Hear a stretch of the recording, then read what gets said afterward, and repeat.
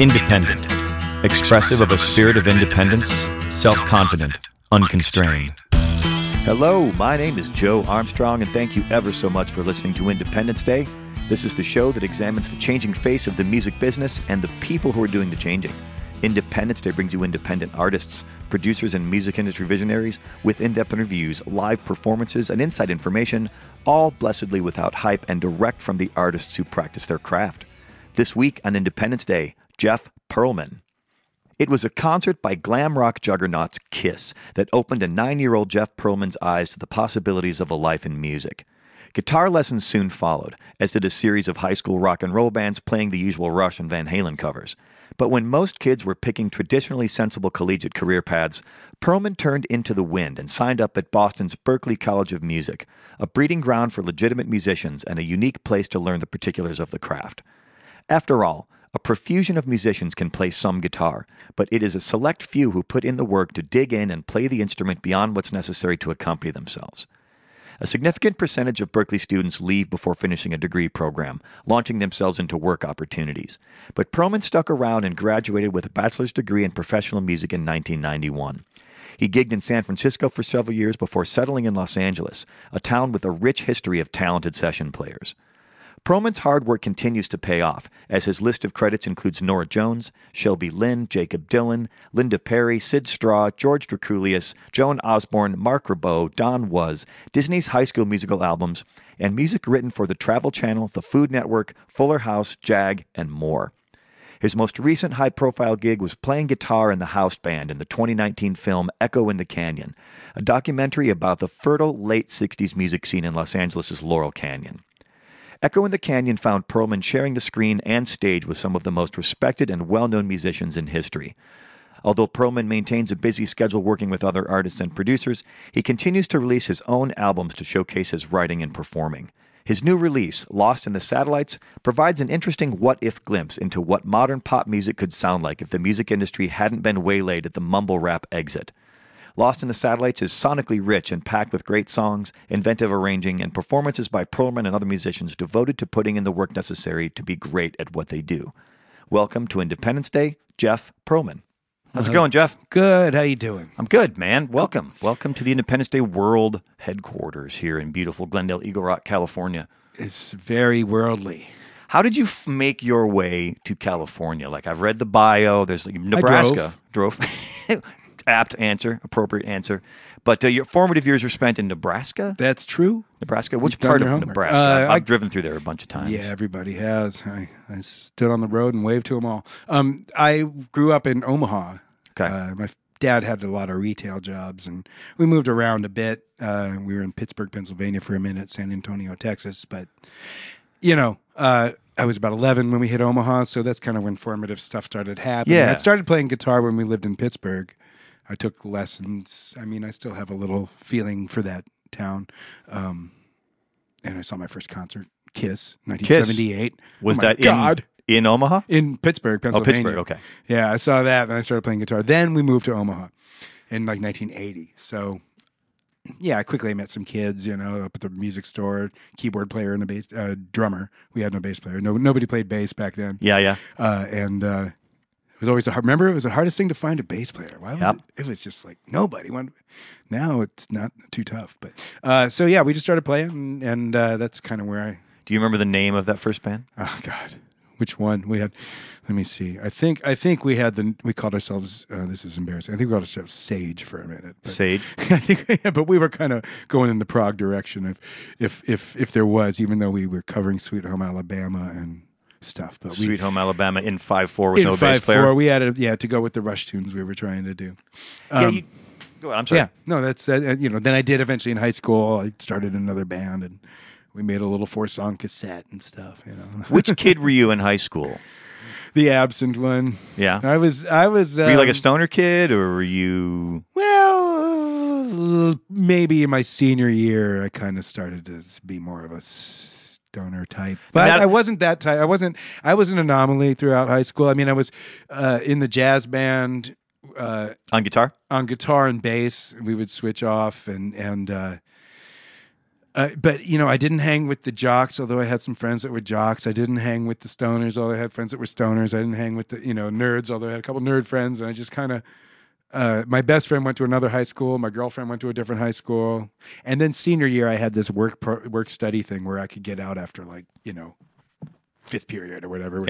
I'd just skip off for lunch and I'd be done for the day. And I only worked 2 or 3 days a week. So I was almost decidedly not too involved in my high school years. Well, if you're in jazz band, that's involved.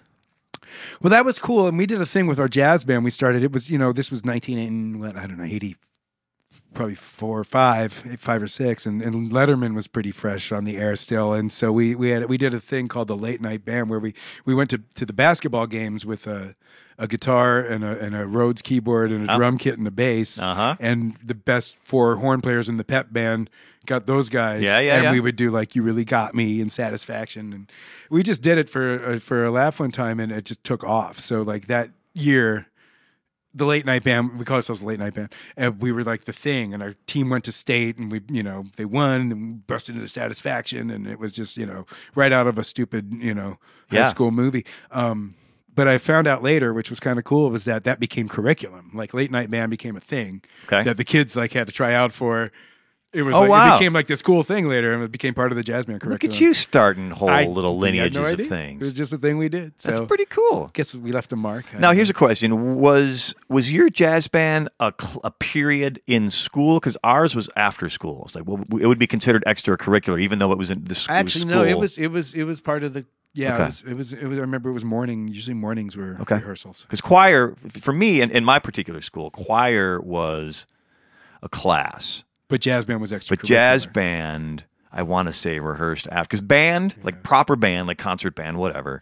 Yeah. Choir, and then there was a show choir too. That was extracurricular. There was a little bit of overlap. In my 7th grade, I was in jazz band as well, and I remember that was after school. So this is very nitty gritty inside baseball. But what kind of guitar were you playing in jazz band in 1984? Well, here's the crazy thing, and I was thinking, should I mention the guitar? But I won't. But my sister's husband got her early on ES 175. Oh, so a proper jazz guitar. So I was in jazz band in 7th grade with an ES 175. Now that guitar had left our lives by the time I got to high school, and it's just too damn bad because it should have gone. It should have gone to me and stayed with me. But I think it got destroyed in a fight. Whoever bought it or something, his girlfriend broke it.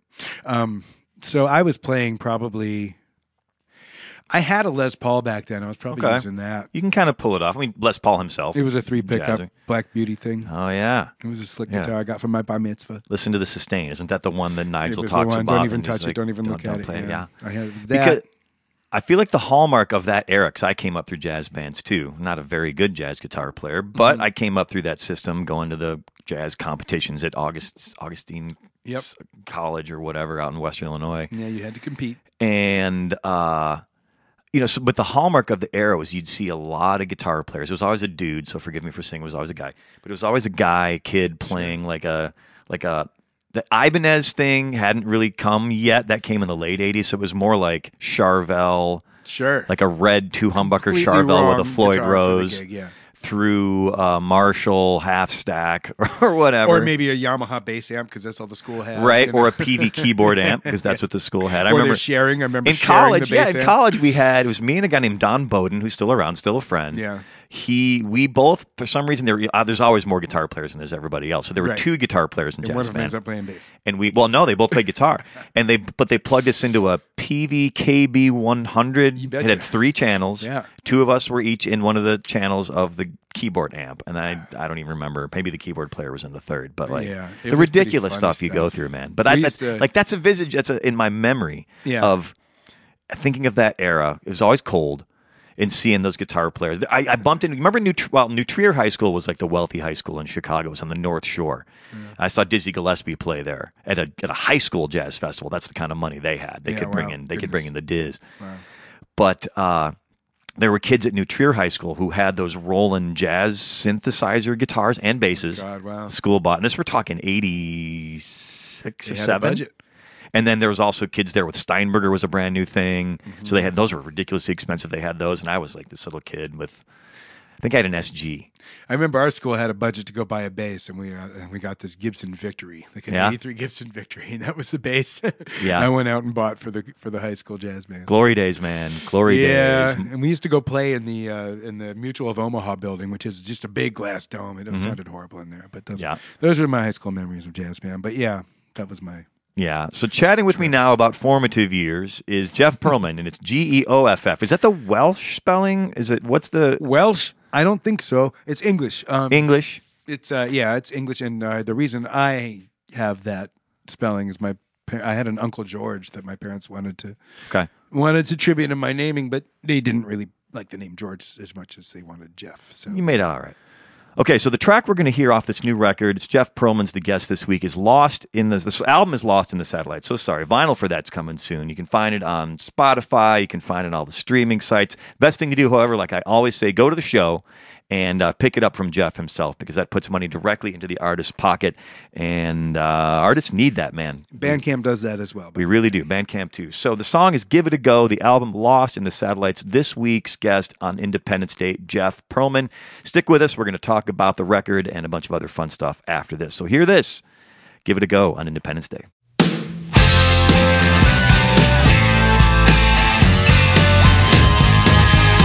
If you're feeling like you're hitting a wall, like your engine is beginning to stall, you're standing but you're starting to fall, don't let it show, 'cause the moment's riding on you now, you got to hurry up and figure it out, it's time to wind it up and take a throw. Give it a go,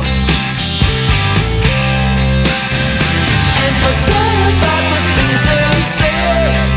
Don't let the big mouths get in your way. Nothing's ever what you think it will be, so just wait and see. Just wait and see. And if you do the best with what you've got, you're gonna hit it when you take that shot. It's coming for you, ready or not, so give it a go.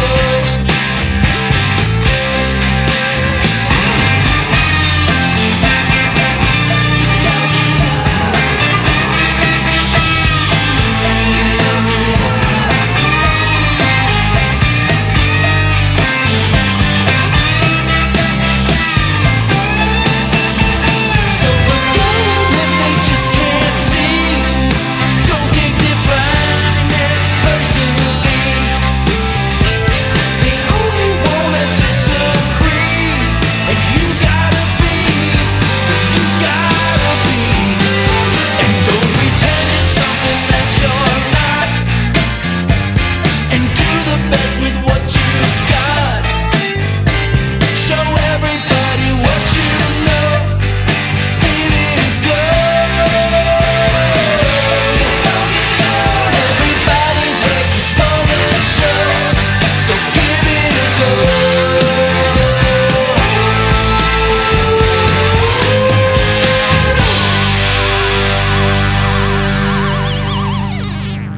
Hey everyone, Joe Armstrong here. That is the song Give It a Go. The artist is Jeff Pearlman, and the new record is Lost in the Satellites. I hope you pick it up. Jeff's a good dude, good guitar player, good singer. I can't wait for you to hear the live song he's going to play in a few minutes. But first, we've got a few more things to talk about.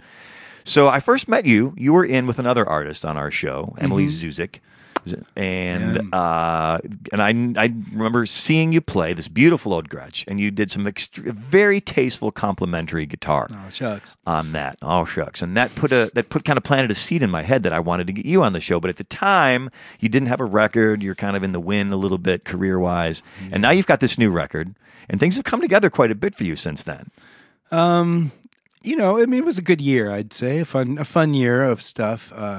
You know, this record certainly being a big part of that. And that Echo in the Canyon finally came out, which was something I'd been a part of since the beginning, which was Yeah. a long road. Yeah, and this is a documentary that you can find. I think it's on. It's on Netflix It's on now. Netflix now, and then Yeah. that may change. That seems to be fickle. Yeah, it should be there for a while, but it's also the usual places you find your movies, Yeah, these days, digitally or whatever, DVD. Netflix and scroll. It seems like it used to be Yeah. Netflix and chill, and now I find myself like almost automatically sitting there, like trying to find something to watch, which is the wrong way to go about. It's kind of weird that it doesn't get fed to you like like it used to, and you have to decide what am I going to invest in. And I turn a lot of crap off pretty quickly. I Yeah, find. it's like a digital feedback. It's tough. In any case, but this documentary put together by Jacob Dylan Yeah, of actually, Wallflower Andrew fame. Slater was Andrew is Slater. the filmmaker, official Yeah. filmmaker, and Jacob. But I guess I mean is the host in the of- narrative. He's the one yeah, that guides. Jacob is taking you through all. He these, guides you through the history of the Laurel Canyon music scene in Kinda, the late yeah. 60s.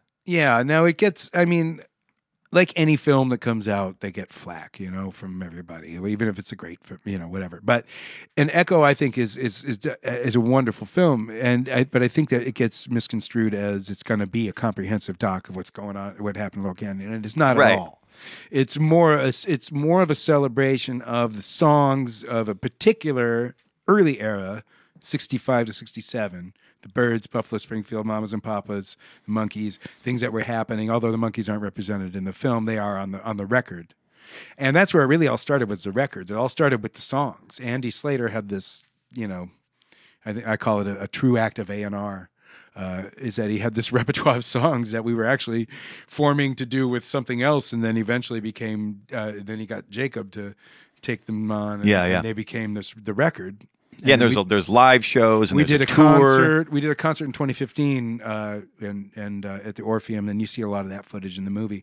But that was 2015, and the record Right. was done. So then the interviews started to happen after that. So after a couple of years of compiling stuff, then they finally were able to compile what became the movie. And so it ends up being it's light, and I think that the subjects are great. I mean, and it's obviously Tom Petty's last, Right. kind of on-screen interview, so to speak. And he's very cool in there because he's known Jacob all his life, Right. and a lot of these people have, and so I think that they're more comfortable, and they tell these great stories. I think it's really entertaining, but if you're going into it, hard-nosed, Right. thinking, okay, 'cause the first thing I ever hear all the time, where's Joni Mitchell? No mention of Joni Mitchell. And like I said, it covers a very specific era before she was actually making records Right. in there, She was a Yeah. product of what was happening in this film. Joni was a product of, really. Yeah, I have seen it, and I would encourage people to check it out. And I can't think. Well, I'm sorry. What's Can't that? hurt. Yeah, you're gonna watch some crappy thing. You might as well watch that one, Right, right?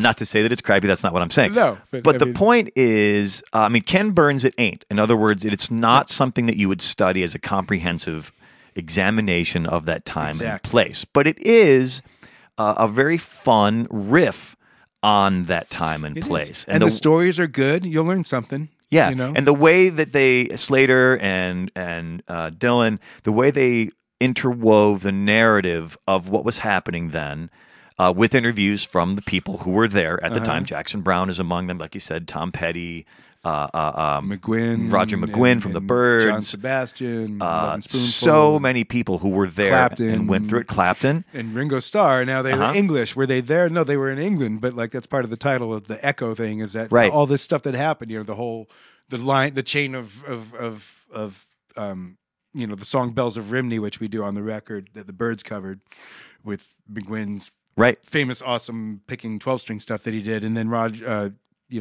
George Harrison hears this. And he's like, whoa. And then he writes If I Needed Someone, kind of based on Yeah. some of that stuff. And then, this comes back to Brian Wilson, who's like, holy, this is cool. Steps up his game, starts writing Pet Sounds. Right.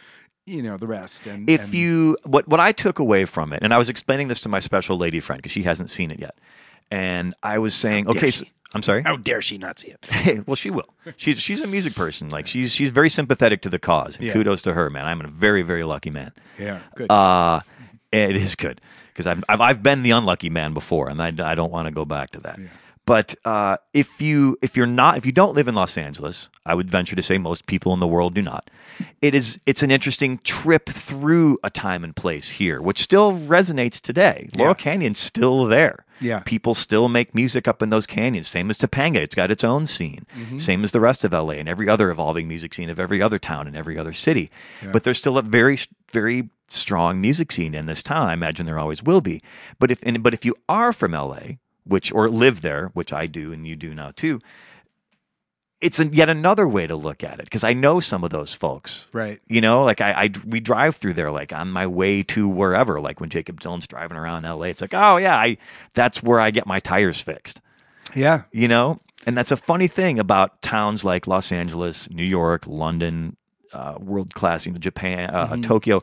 I remember there was one of those spy movies, the Tom Cruise movies. There was a scene set in a particular train station one time, and I was like, "Hey, wait a minute! I got a beer there one time." Yeah. I know, it's fun to see locations like that. And, you know, in that movie also, there's a movie they reference with a lot of little clips of it is called Model Shop. Okay, that was a rather obscure movie, but it was sort of the movie that started Andy down this whole road of vintage LA. It's mid 60s LA, and right. He had seen the same kind of thing you're saying. You know, he's like, he saw the little curve off of Sunset that leads up to where his house is. You know, that little break down there where the 9000 building is now.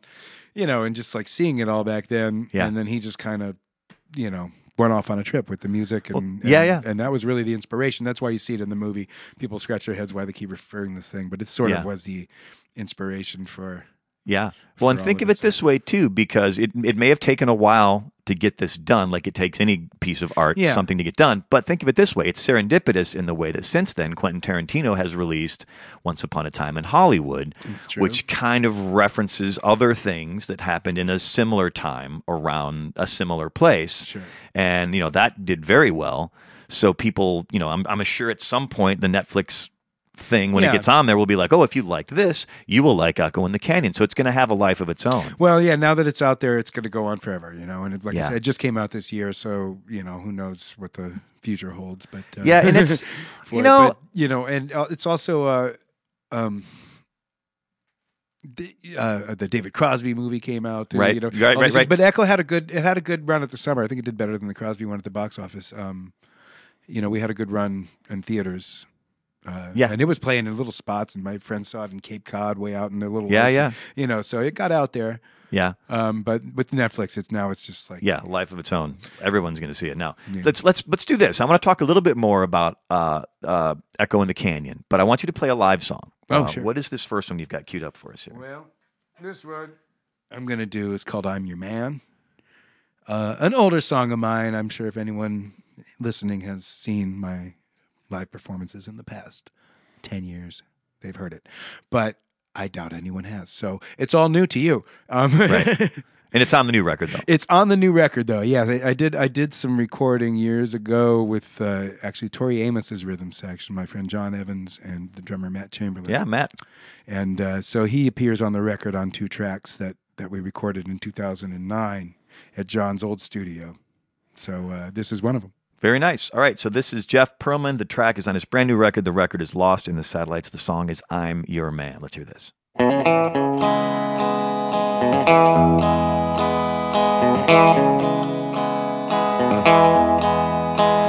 want to go out? Do you want to stay in? Do you want nothing more than just a friend? Do you want someone to come and hold your hand and be part of the plan? Well, baby, I'm your man. Now, if you get stuck, I'll help you along. If you wanna sing, I'll write you a song. I'm on your side, wherever you stand. I'm your biggest fan. Yeah. Well, baby, I'm your man. I'm your man. And if only for a moment you'd come along with me and see how good a man could be. I'm your man, your knight in shining armor, your king and your clown. When you need me, you know I'll be around. Do you want strength? Do you want hope? Do you need someone to throw you a rope? Do you need a new drug? I could be your dope. You know that I can. Well, baby, I'm your man.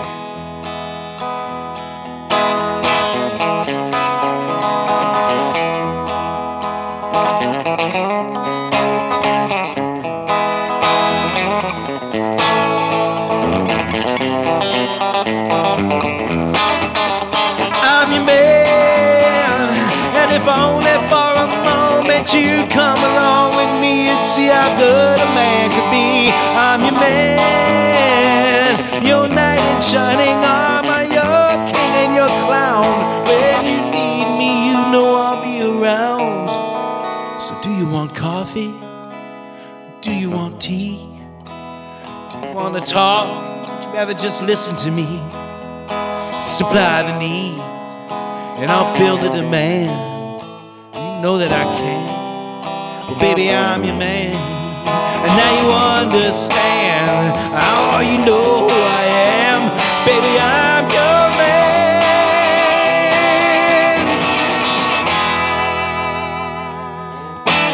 That's Jeff Pearlman. The song is I'm Your Man. You'll find that in his new record, Lost in the Satellites. Pick it up at his website, was jeffpearlmanmusic.com, and that's Geoff.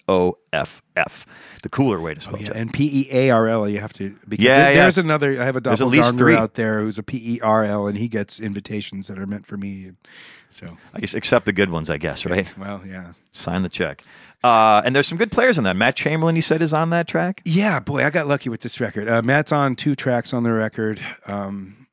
And my friend who has produced the record with me is a guy named John Evans, who's a lifelong at this point. Well, we met when we were 18. We both went to Berkeley in Boston, and we met like the first class for a day and became fast friends. And he's just a phenomenal bass player and just incredible musician, and always just was like so good. And really cool guy. And so after college, around 1999, when I was living in San Francisco with these guys, with John, and we had a drummer friend that we had a band in Boston for years, named Dan Foltz, and we just we spent a lot of time playing, and we lived together. And then around 99, we were all into Perry's band for a minute. In 1996, we kind of ended up being her touring band for her solo record she made around then. And then after that led to me and getting a call for Shelby Lynn, as the same producer had produced Linda's record, was Bill Petrell, and produced Shelby Lynn's record, her good record, I Am Shelby Lynn, that came out. And so, that record came, and we're like, oh yeah, we'd love to check this out, So we were doing that, but John, our bass player, had gotten the gig with Tori Amos right at that time. So, we had to get a different bass player for the Shelby gig. But so yeah, John's career with her went on for, him and Matt were her band for like 10 plus 15 years. Matt, maybe. doesn't he still play with her though? No, Matt's doing Bob Dylan. Oh, okay. But she hasn't used a band for a while, for years. And that was, I think she's done a couple of solo tours since. If she did, she would probably call those guys, but they were her band. But then, an act like that makes the same amount of money if she goes solo or with a band. So right. And economies she wrote of a musical scale, and just her career is going a different way. And so, but yeah, so at that time, and I think Matt was actually on the road with Regina Spektor, and he had a day off. And my buddy John said, "Hey, I think Matt's in town with a day off. If you want to come up and record," and I said, "Sure." So we went up, did 5 songs, and "I'm Your Man" and "Neverland" are the 2 that end up on the new record. Yeah, Chamberlain. It's interesting. He's one of those dudes. I feel like certain players have, and I think it's different on drums.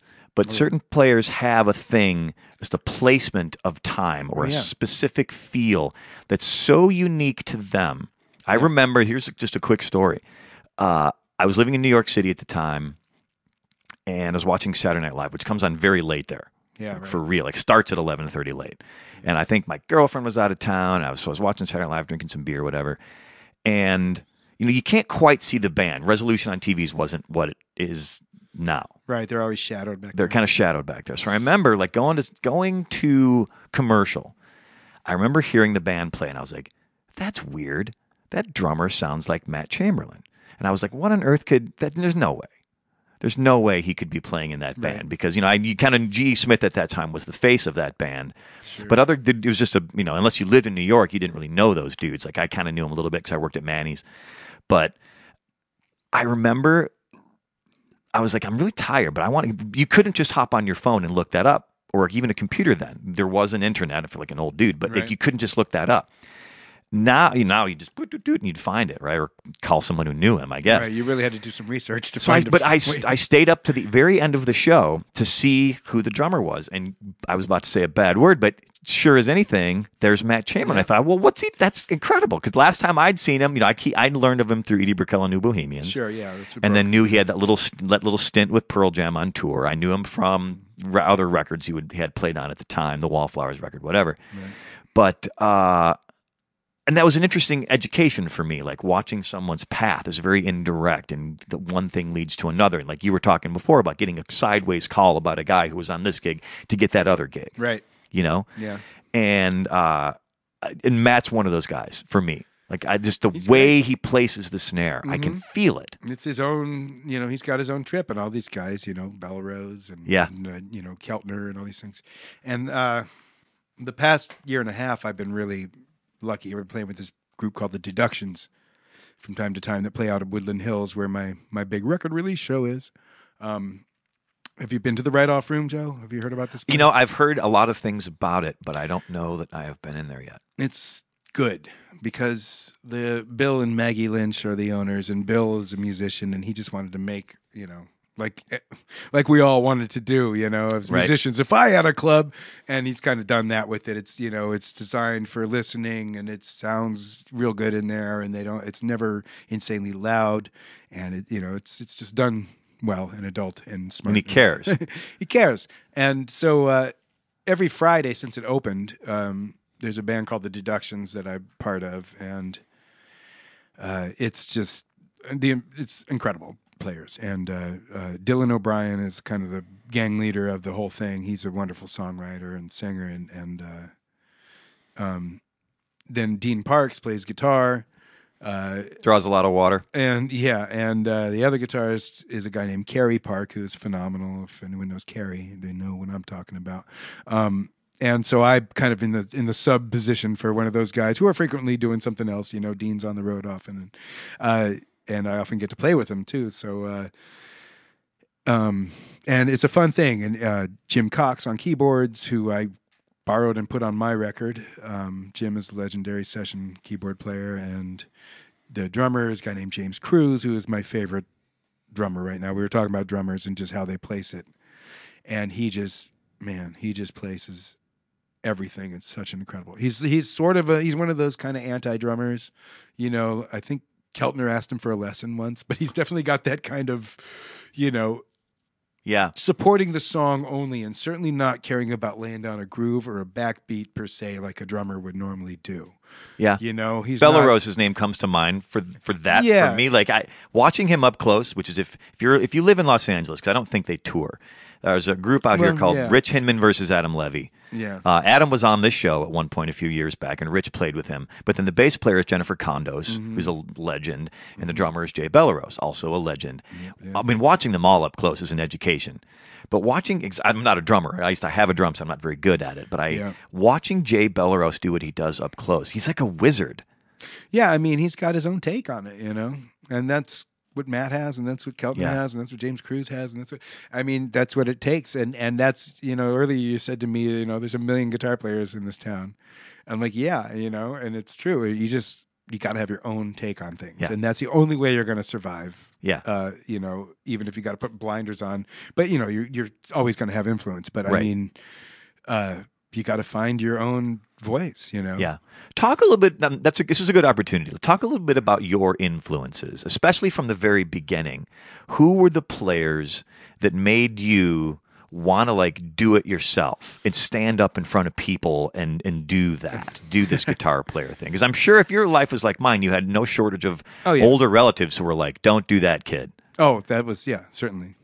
So who were those players? Because that says a lot about that person. Like I said, I saw Kiss when I was a kid, and that was they were somewhere between superhero and rock star. Cartoon character. So I was attracted to a lot of the kaboom and the kabang, but I also liked the guitars, and and I liked Ace Frehley, of course. He was a great rock guitar player. And now, years on, you appreciate him even more as you know what his as you get his trip on things. It's pretty great. And those songs were Beatley. Kiss songs were they were Beatle nuts. So they were decent songs. But then I remember my sister got me Boz Scaggs' Silk Degrees to wean me off of Kiss. She saw a problem. And so Yeah, she did an intervention. She intervened early on and gave me Boz Scaggs' Silk Degrees, which had just come out that year and was the big Grammy winner record. And it's an amazing record. And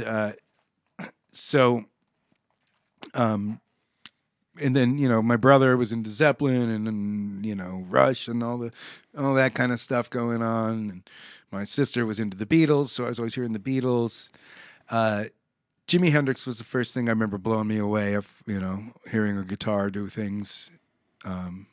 And right when I started playing, which was probably around 1978 or 9, I remember the two songs on the radio were Van Halen had just broke with You Really Got Me, which, and since Hendrix, I think there hadn't been any other complete 90-degree turn on how the guitar was done till Eddie. And everyone else since then seems like an offshoot of Eddie to me, Yeah, I feel like Van Halen, especially Eddie, was like the Star Wars of guitar.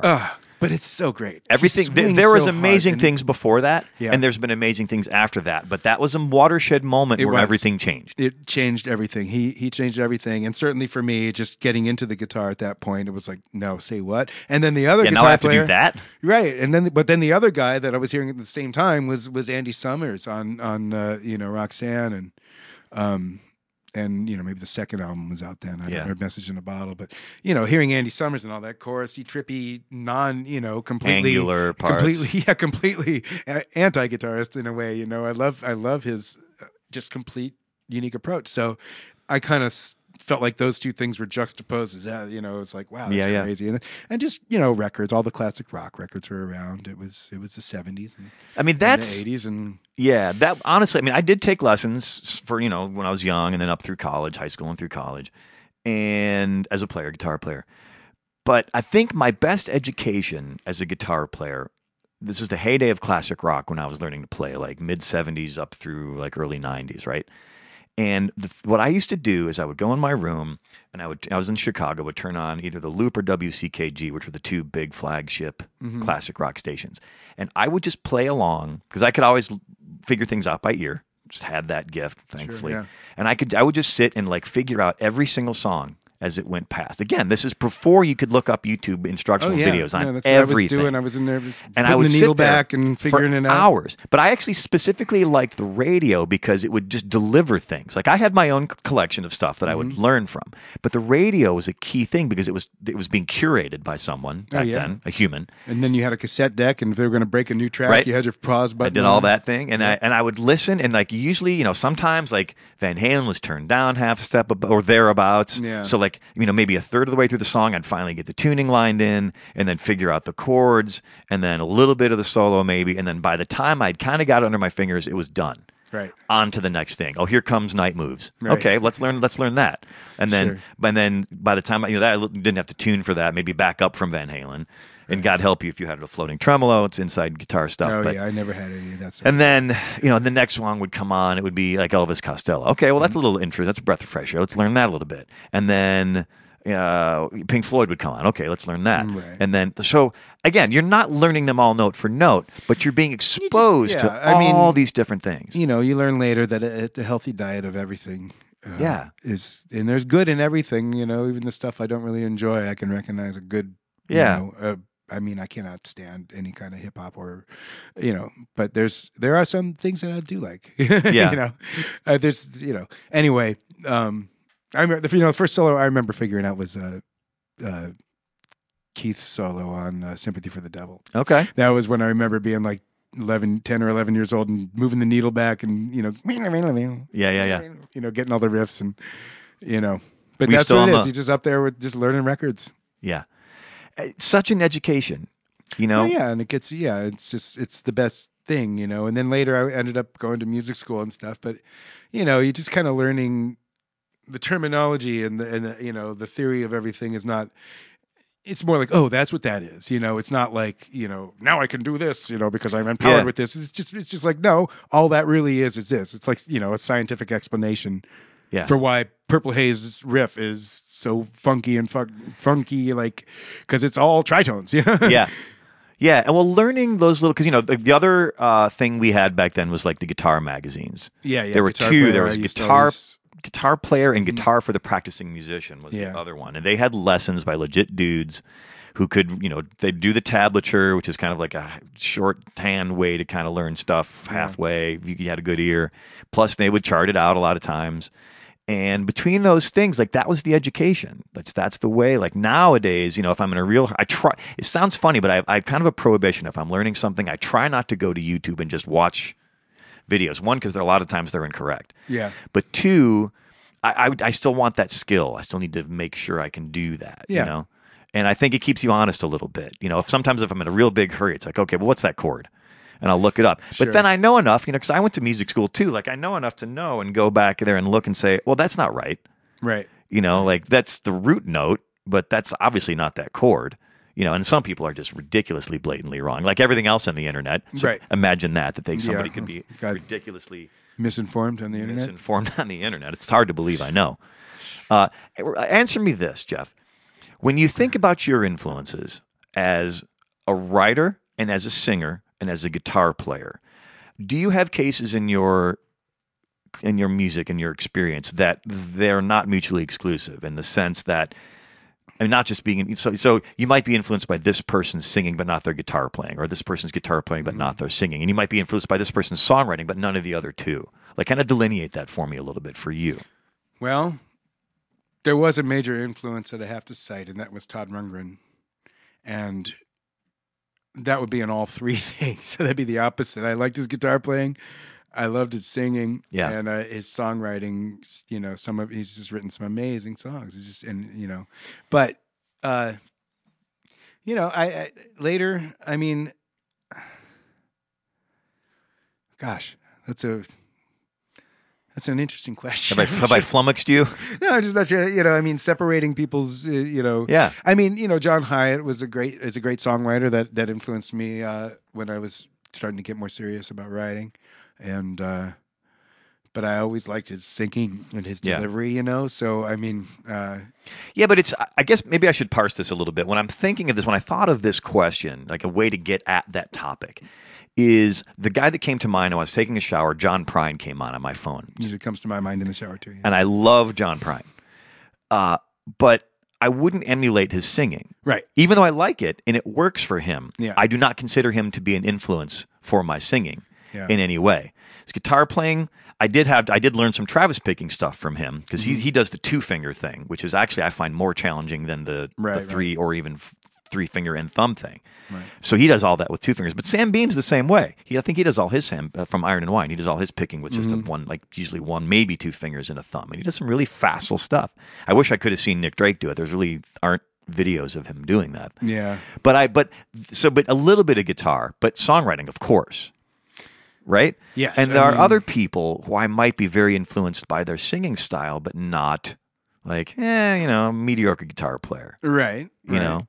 Like Indigo Girls would come to mind. They're good guitar players. Right. But they're not reinventing the wheel. But I love their harmonies and the way they arrange their harmonies, right? That's what they're about. Like the Everlys and stuff, they're about the harmonies, and they're just, everybody kind of has their strengths and stuff, and that's what you have to play to, and that's certainly what I've been doing as a musician. I just, I used to take every gig that people would call, it's at the Hotel Cafe, a couple of rehearsals, can you do it, just sure, and then, even before sometimes hearing the music and stuff, and I'm just not doing that anymore, man. I just don't want to do, and I'm not saying this in a way like, screw everybody. I've just, for me to be happy as a musician, this is what I have to do. Yeah. And I just have to do things that I feel I can sound good on, or that Yeah. I relate to in a way, so I'm not up there playing some stuff that just, Yeah. know, is not really my bag. I just don't, I hate being in that situation. It's the benefit of maturity, I think. Like, Yeah. and I kind of feel like as a musician, I've matured more slowly than a normal human being would have done. Well, it's because a I long make road. different choices in It my takes life. a while. I was a late bloomer on Hank Williams and all Yeah. this stuff, Yeah. So this, I want to play another song here in just a second, but I want to tie just a little bit of the Echo in the Canyon back in here because there's a question that's kind of left over that ties into this concept about influences and playing and what you feel comfortable playing, the styles or the gigs, which is how did you wind up with the gig in that thing? Because that led to some, money and a gig and a regular thing and the tour, getting around or visibility, if nothing else. Like, so how does one, as a guy who plays sessions around friend town? ads. I'm sorry, what's that? A lot of Facebook friend ads and Instagram followers, but Yeah, that's yeah. about it. It was through knowing Andy through actually he says this in interviews if on the rare occasion anyone asks about the backup band, he says he found him at a deli. So it's all the guys from the Canners Kibitz Room Jam. And Stan Rothschild and Jordan Summers and Fernando Perdomo and Matt Tecu and we just, And Eric? Isn't Eric Paparazzi? Oh, he shows up in the film a couple of times. Yeah, he subs. He's sort of the auxiliary, the sub for. He's subbed for Fernando on guitar. I think he might have subbed in for me on guitar, Yeah. and he subbed for Dan on bass. Because to tie it all together, I met Eric at the Greek. I Yeah. think it was at the Anderson Rabin Wakeman show a couple summers ago. yeah, yeah. I'm a friendly dude. I talk to everybody. Yeah. People in LA think I'm nuts, but I'm a Midwesterner who talks to people. Yeah, he's a great guy. But he was just sitting next to me, and we got to chatting, and we ended up hiking because we parked down below on Los Feliz. We walked all the way down and had a chat all the way back Yeah. down. His Cat Powers is his main He gig. plays with Cat Power, who's also in the movie and on the record. Anyway, just a little And- side trip with Eric. Yeah. I mean, that's it just kind of started that way. Andy kind of picked out. He just invited us, Yeah. up to the house to come and play on these songs with these two girls that he was working with that were singing the same songs that kind of ended up being the Echo in the Canyon record. So, Yeah. and I think because I owned a 12-string, maybe I don't know. I don't know how I got Yeah. in there, but I just, I Yeah. mean, I met Andy, and he, when he finds a musician he likes, he'll Yeah. he'll bring him in. So that's kind of around the time that I, was getting to know him was when all this started. So Yeah, just if ended I- up there. Yeah, if I have one complaint about the movie, it may be your similar complaint, which is that you guys are back there the whole time. Well, I mean, I think we get plenty of FaceTime myself. Oh, you get no, you get FaceTime for sure. I mean, it's kind of like Because as I'm watching, I'm like, okay, well, there's Jeff. I knew you were involved because we're friends. Yeah. And then I was like, I knew. Oh, there's Eric. Okay. Yeah. And I know Matt a little bit, and like I know those cats a little bit. And I'm like, okay, well, there's them and them and them. But like, it's surely at some point they're even going to put your name on a little thing. Yeah, or a we little get credit. placard or If you want whatever. to see our credit on Netflix, you got to turn off the autoplay because it'll switch to the next Yeah. thing you're going to watch before our credit comes up. So you got to or go back and watch it. Yeah, I mean that's my only complaint with the movie. But then the record has the record comes with a big poster and there's a drawing of a Mad Magazine artist did a drawing of all the people in the movie and the band's on there. Drawn, characterized forever, Uh-huh. and then of course the credits are on the back. They properly credit us on the record, and yeah. quickly credit us on the movie. But yeah, is What are you it gonna is. do? You're in the Is movie. What it is. It's Better out to be there. in the movie and not get credited than the other way around. It's a cool thing. I mean, we got to play with Roger McGuinn. We got to play with Stephen Stills. Beck. We've gotten to play with Beck, Fiona Apple. I mean, Cat Power. And, Yeah. just it's an endless list of Regina Spektor, and it's just been really fun. And who knows what Jackson Brown's played with us. We did something with Michelle Phillips the other day. So it's been a wonderful experience. Yeah. It's totally cool. But Yeah. Well, let's bring it back to your stuff. We got a few more things to talk about. The new record, Lost in the Satellites. I'm talking with Jeff Pearlman. I'm having a good time. I hope you are too. Me too. And what's this next tune? This is also from the new record. Oh, what are we gonna do? Get out your I spectacles. Still Look for You. I think. Tell me a little bit about this. This song is kind of about. It sounds dark, like it's about somebody, but it's kind of I was thinking about all the punk rockers in Omaha that I used to kind of, you said in high school, where did I sway? And I wasn't a punker either, but I hung out with some punkers, and I had a band, and I don't know. that was what was going on in Omaha in 1985. It was an underground punk scene. You know, if you got lucky, you could see Black Flag at some, Union Hall, or, the Replacements somewhere, or TSOL, or all these bands. Same bands probably made the circuit where you were, I'm sure. Yeah. The Magnolias out of Minneapolis, and just all these crazy rockers, punkers. Uncle Tupelo was kind of on the scene. Yeah, Husker Du was working their way up, and so. And there was a big hardcore scene in Omaha, big Mohawky hardcore scene. Yep. But some of those guys were cool. And I don't know. So this song is kind of, and I think I took some of that influence with me. I definitely. Yeah, I can see that. Whether it's in it, I don't think it translates to my songs, but, maybe in an attitude or in something, it was there and it was a part of stuff. And I definitely have written songs that were more in that, my younger years, my times. So I think it's kind of about that punk rock scene and not letting that flame die, man. That I still look for you. Putting that pin back in your leather jacket, man. Yeah. And then, it's kind of. And then every town had these kind of legendary kind of guys that were sort of, yeah, man, he died or whatever, that guy that used to play in that band over there, so kind of a tribute to those that faded away early too. And, All right, a tip of the hat to his proto-punk years from high school. Jeff Pearlman's my artist this week. So happy to have you, man. And I have so much gratitude for all the musicians who come on this show. There's a million podcasts these days. I'd like to raise my flag a little bit and say I've been doing this for like 10 years. So this goes back to like podcasts weren't even called podcasts. Yeah. I was blogging before there was blogging. I don't do that anymore. Trying to stay ahead of that curve a little bit. Plogging, whatever that is, clogging, all different things. So it means a lot to me that musicians come in, give their time. Well, it means a lot to us, and you have us. I love sharing it with people. I talk endlessly, so it's trying to make something out of what I do naturally anyway. So Jeff, thank you for coming on the show. We have more to talk about. We're not going anywhere yet. Okay. But this is Jeff Pearlman. The song is "I Still Look for You," the new record, "Lost in the Satellites." Let's check this out on Independence Day. Every time I take the underground, I pass your stop on the way in town. I think about when we first met. You asked me for that cigarette. I still laugh at things you used to say. I go drinking where your band would play, and I go hang out in the square and hope that I might see you there. I still look for you. I think you'd want me to. I still look for you. I don't know what else to do. I still look for you.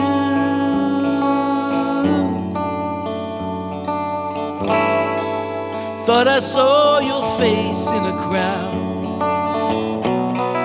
I even called your name aloud, but I knew you would never hear. I knew you were never there,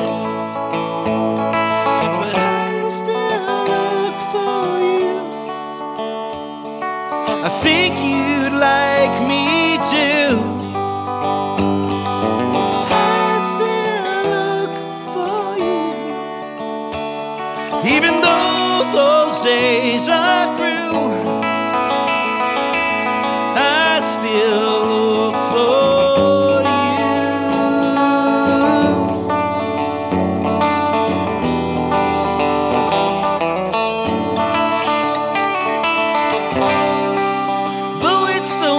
Time ago,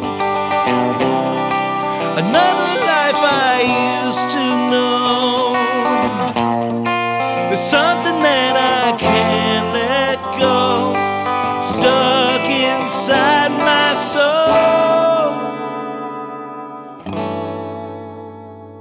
So I still look for you.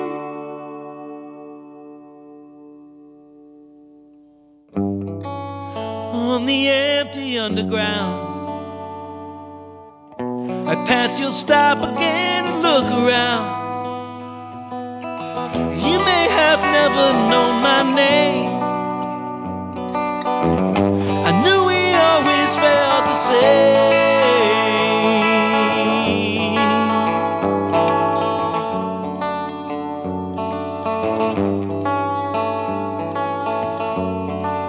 And I still look for you.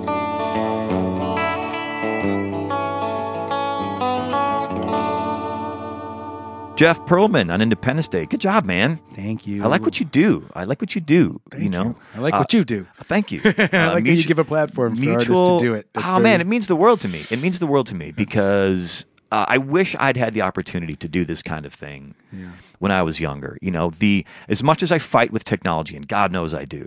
You know, recording interfaces and recording software and versions of operating systems and web Never deals. ends. I just put up an episode recently fighting with the web to get it to do what I want to do. And like each computer is at a different operating system and each browser's got a thing. And then the Flash plugin doesn't work. It's like we were talking this when we were setting up, which is that the things that I have learned to do as a result of becoming a musician, they're great. Knowledge is power. And it's, you know, I'm very curious, so I like being involved in different things. But there are times when I'm screwing around with Dreamweaver or Photoshop or whatever, and I'm like, man, I wish I could just go back and play Van Halen again. Yeah. That's kind of what I know. That's but what you got know- me started down the road. And now I feel like I spend more time as a IT guy. I mean, one thing you learn as a musician, especially just the way things have gone, is that nobody else is going to do this for you. So you have to, and so a lot of times you just have to end up doing things you never thought you'd do. Yeah. Well, I mean, if I can tie it all together, like that's why the show is called Independence Day, T''S, is because even people who are signed to labels, even people who, you know, sell millions of copies. You know, we've had some people on the show who tour internationally, you know, and make a pretty good living at it, you know. And most of us are kind of in the middle. You know, most of us are not Aerosmith. Most of us are not riding the private jet. Right. You know, maybe some of us have to some shows. Right. But most of us are scrapping around. But even those people, like even Taylor Swift now is independent in one respect. She reaches her fans directly, Yep. you know? And that gives you, you know, everyone's, you know, the captain of your soul or whatever phrase you want to use to elucidate that. But we're all, you know, most of us are in the middle and we're independent. Yeah. We're independent contractors. We're making stuff. We're making art. You were talking Well, before. and that's what they're going to look for. You know, it's not even Yeah. like, you know, a record company's not going to sign you and make your record anymore. Yeah. They're going to sign you and your record. That paradigm is gone. Your record should be already made and up to snuff. You know, Right. it's kind of a Yeah. thing Well, that the happens a lot, whole you know? the way that we've monetized the industry has changed. Yeah. It's- and still changing. and it constantly does, and that's kind of the leitmotif of the show. That's the whole concept. Yeah. Is that we're all independent in some way, and therefore we're all having to figure this out. This almost started in a bar. I was talking to my musician friends over and over and over again, like, how are we going to do this when Napster was happening and when YouTube was happening? And, you know, I feel like we're, as artists, not predisposed to just be what you would call a YouTube star, which is like a star for being a star. We're famous for being famous. Yeah. You know, we want to make something for Yeah. real. We want to earn it. We want to earn it. Yeah, I mean, you have Midwestern roots. I have Midwestern roots. Like, there's a musician. Being a musician at its heart is a trade. Yeah. You know, it's a skill. You have to learn it. And even though you have natural talent, you still have to learn how to play the guitar. Eddie Van Halen wasn't born. I hate to break it to everybody. He wasn't born knowing how to do those things. He learned. Yeah. Anyway, lecture concluded. Let's talk a little about making this new record. Okay. And then, like, from the paradigm of you do your own music, you also do a lot of session work, you've taken a lot of gigs, and you continue to. Like, think about your record and compare and contrast it to the role you play as a session guy. Because you show up to a session, you've got to wear this hat, that hat, whatever.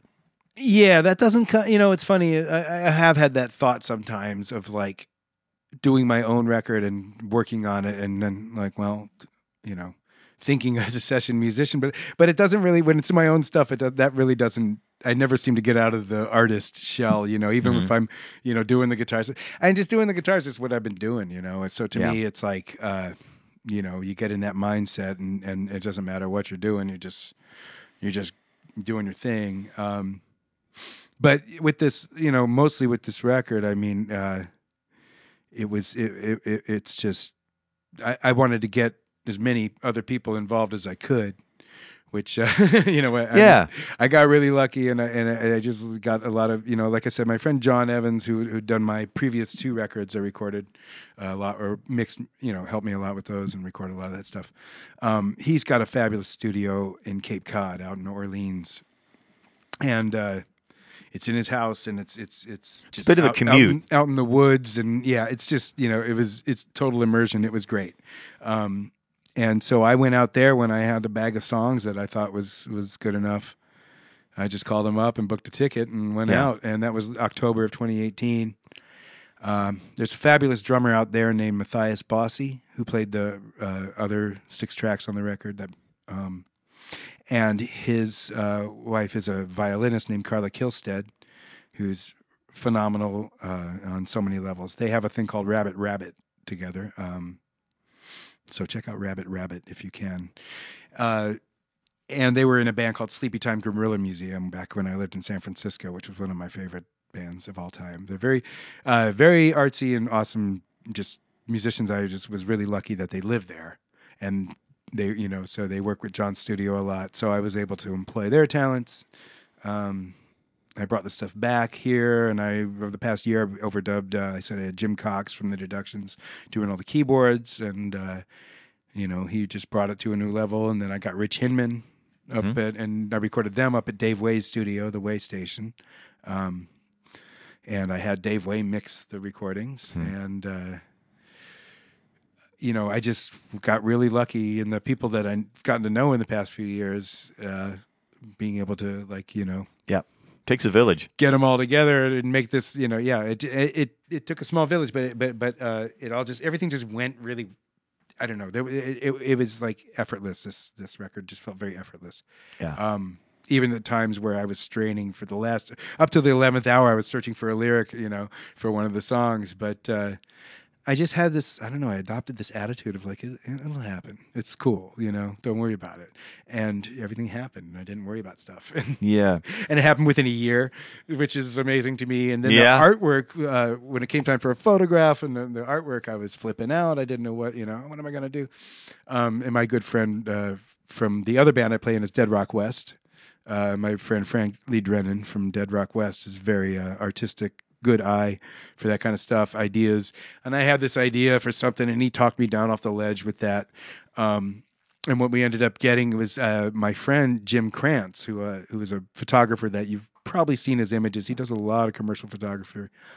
He's phenomenal, and he is from Omaha, and has known me since I was a kid. He was friends with my sister and brother-in-law, who are a little bit older, but I contacted Jim to find out about if he, maybe he's got like a disciple, that photographer that might do it for cheap, Yeah. Somebody good with outdoor photography, because I decided maybe Vasquez Rocks or something would be their place. And he said, I'll do it. And I was like, you're kidding, And so he did it, for nothing. And there's 2, you're looking at the CD right now. Yeah. The audience can't tell, but that's front and back. And in the record itself, you will see my face on the inside. There's 2 more images.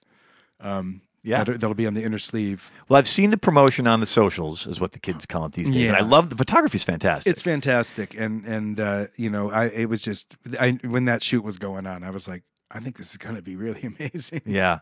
And people, they've already, people when they see it, they're like, that's really great. So I think that was, and that was another thing that just happened that came together.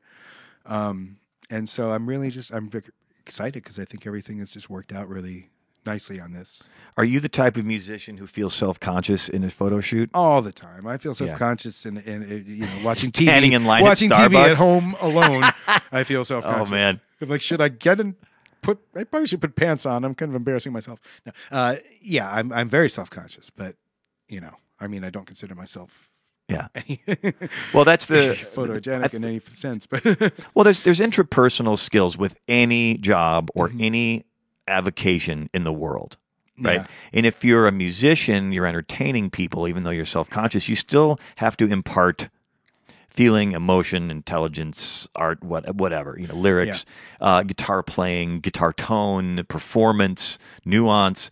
Photo shoot is a different thing for a musician because we're not in that little petri dish very not often, like necessarily- little pressure cooker. It's usually my least favorite thing to have to Yeah, and it's weird because I'm very ambivalent about photo shoots because as a musician you have to do them. You have to have promotional photographs, and like an actor you have to have new ones every so often. Yeah. And then you're always trying to beg somebody who knows what they're doing to not work for $1 million because you still need good artwork, but you want to pay them for their work because you respect their work. Right. I've got a great relationship with a guy named Joshua, a dear friend of mine. He sadly, well, happy for him, but he moved back way east.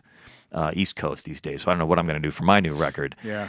But he's done all my photography, and he's 100% professional. He's made a living at it his whole life. You know, we met in New York City. He bought some music gear for me when I worked at Manny's Music, and he's ended up shooting everything. But it's hard to capture that image or set of images, and it's going to be a photograph or art or a combination of the two. And when you're independent, like you are, like I am, it's up to us too, just like we had to learn Photoshop and Dreamweaver and all that other stuff. Like now we have to like figure out how that works or beg someone to do it for us. Yeah, I found somebody to do the layout. Yeah. So I wasn't going to mess with that either. Yeah, and it's funny because it's kind of like if you're a plumber and you work as a subcontractor, like you might know the drywall guy and you might know the You got your group of the guys. painting people and you've got your crew of people that you work with, and maybe a list of second or third call people. Yeah.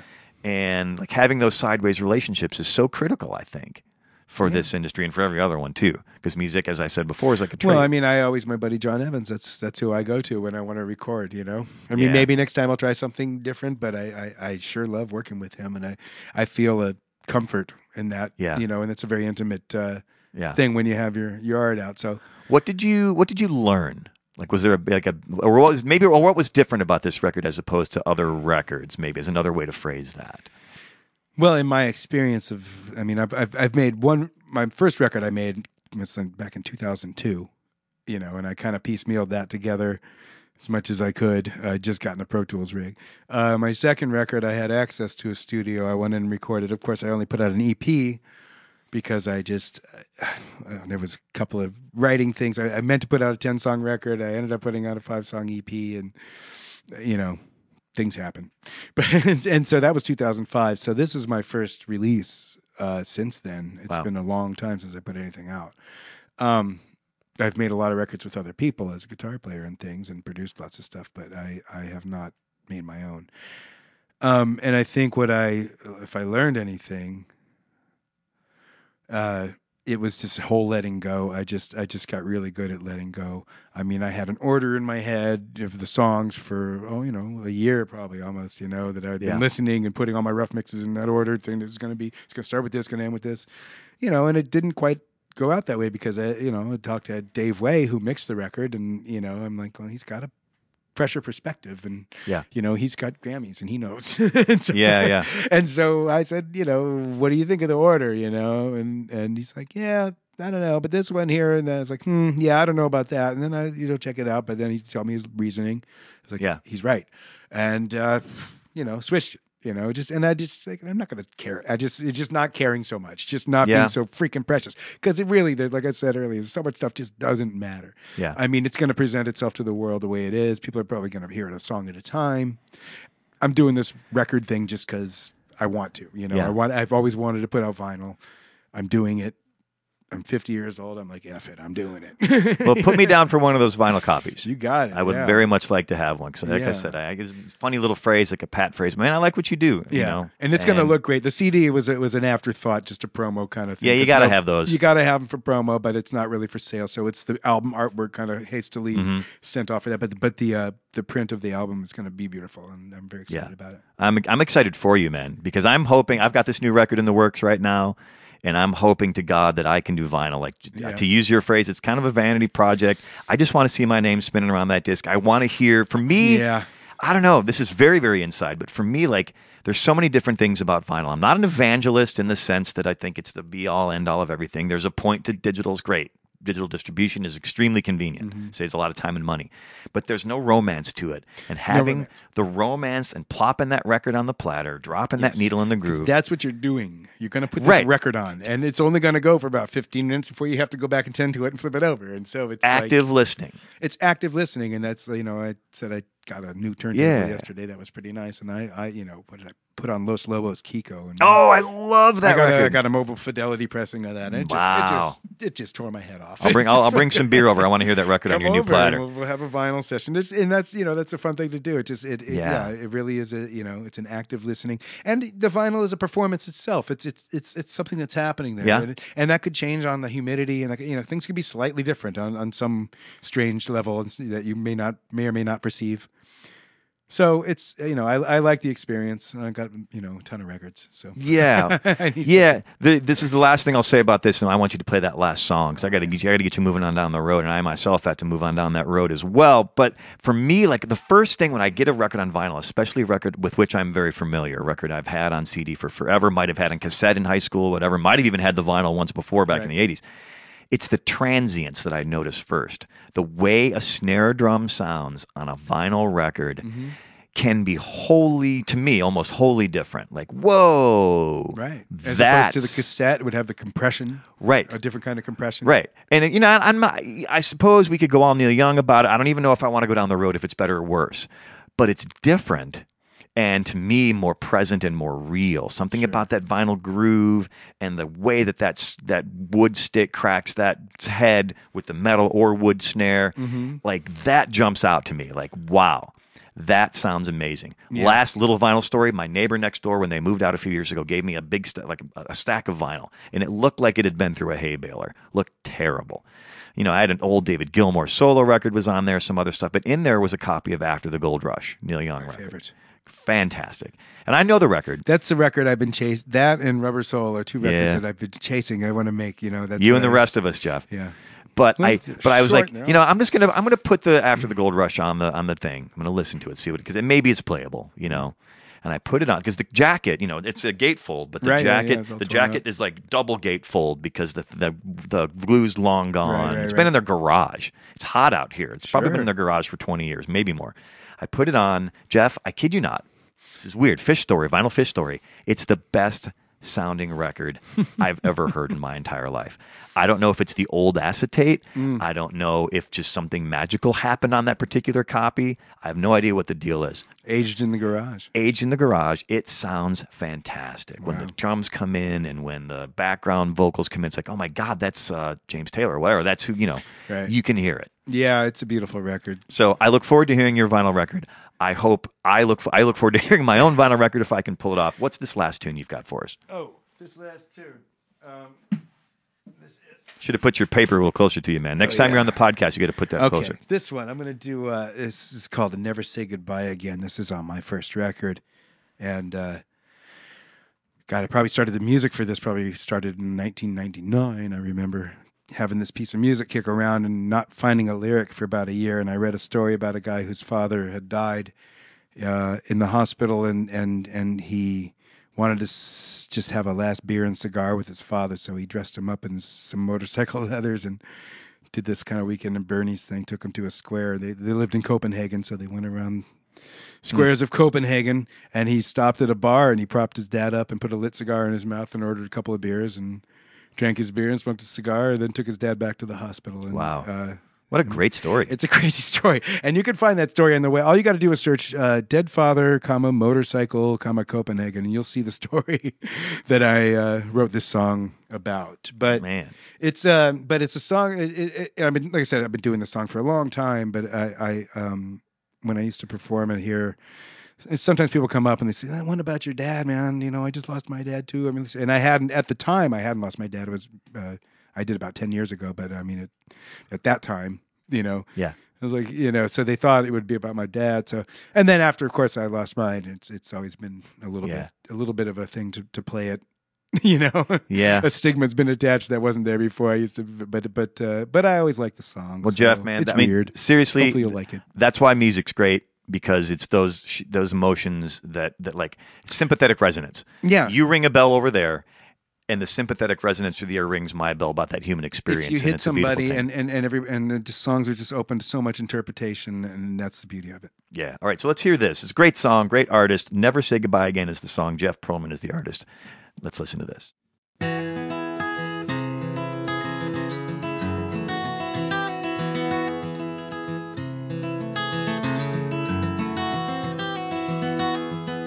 Woke up with the sunlight on your face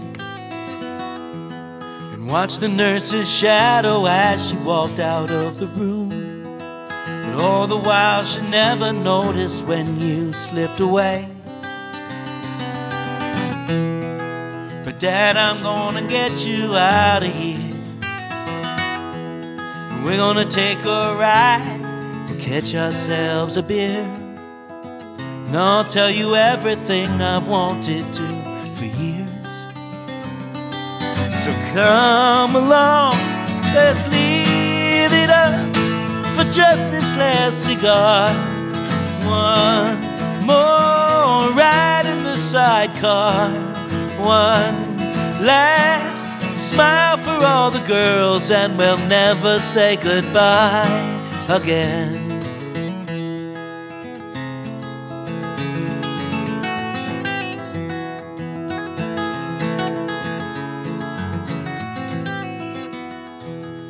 Dad, I feel so lonely and out of place. Looking at your face, I get a comfort oh so strange. It's like looking at myself from far away. Oh, but let me get some drinks and find a light. Let me raise our glasses up and toast to you and me. Though I'm not sure exactly what to say, we'll just smoke the hour away for just one last cigar. One more pint from this here bar. One last smile from all the girls, and we'll never say goodbye again. Yeah, I can hear you laugh, and I can see you smile, but I'd have to close my eyes. But then I look at you, your lips are cold and blue, and it's just you and me, and I'm afraid I've done something wrong. 'Cause I feel just like a ton of bricks again, and I only wanna say goodbye in style. Oh, how good it feels just to be beside you now, for just one last cigar. One more ride in the sidecar. One last smile from all the girls, and we'll never say goodbye again. No, we'll never say goodbye again. Jeff Pearlman is the artist, man. What a great song. Man, I wish you the best of luck with this new record. I hope everybody picks it up. I hope you sell all 250,000 copies of the vinyl that they're delivering to your house. Right. They're doing the C-130 airdrop, right? Where they're going to kick it out the back and the parachute comes down and then you've got to bring them in. I hope not. But, Yeah, I hope not too. But if that's what they do, that's what they do. But That's what they do. As long as you get them, as long as they're intact, as long as they sound right, As long as as they long don't as they're in throw the right them over order. the fence, you know. And like I said before, put me down for one of those vinyl copies. You I got would it, like man. to have that. And let's get around to that beer. We'll do a Let's do vinyl it. spinning session. I'll bring that Neil Young record we were just talking about. I want to hear your copy of Kiko. Oh, yeah. Love that record, man. Good one. So, again, thanks for coming on the show. Thanks for sharing Thanks your for time. having me. What a pleasure. Best of luck. And get out to see, if you want to find out where Jeff's out among the English, Jeff Pearlman Music. And as of one last reminder, Geoff Pearlman, Pearlman. PearlmanMusic.com is where you find him. So, Jeff, man, it's been a great time. Thanks, Joe. So, thanks to Jeff Pearlman, also to the Independence Day staff, Del Tanksley, Wayne Topinski, and Sally Shackleton. The storied Tone Loke Piscotti manages the Independence Day website. As always, thanks, Loke. Independence Day's theme music was composed by Great Lakes Myth Society. For Independence Day, as always, I am Joe Armstrong. If you do one thing today, tomorrow, and every day, please be good to one another.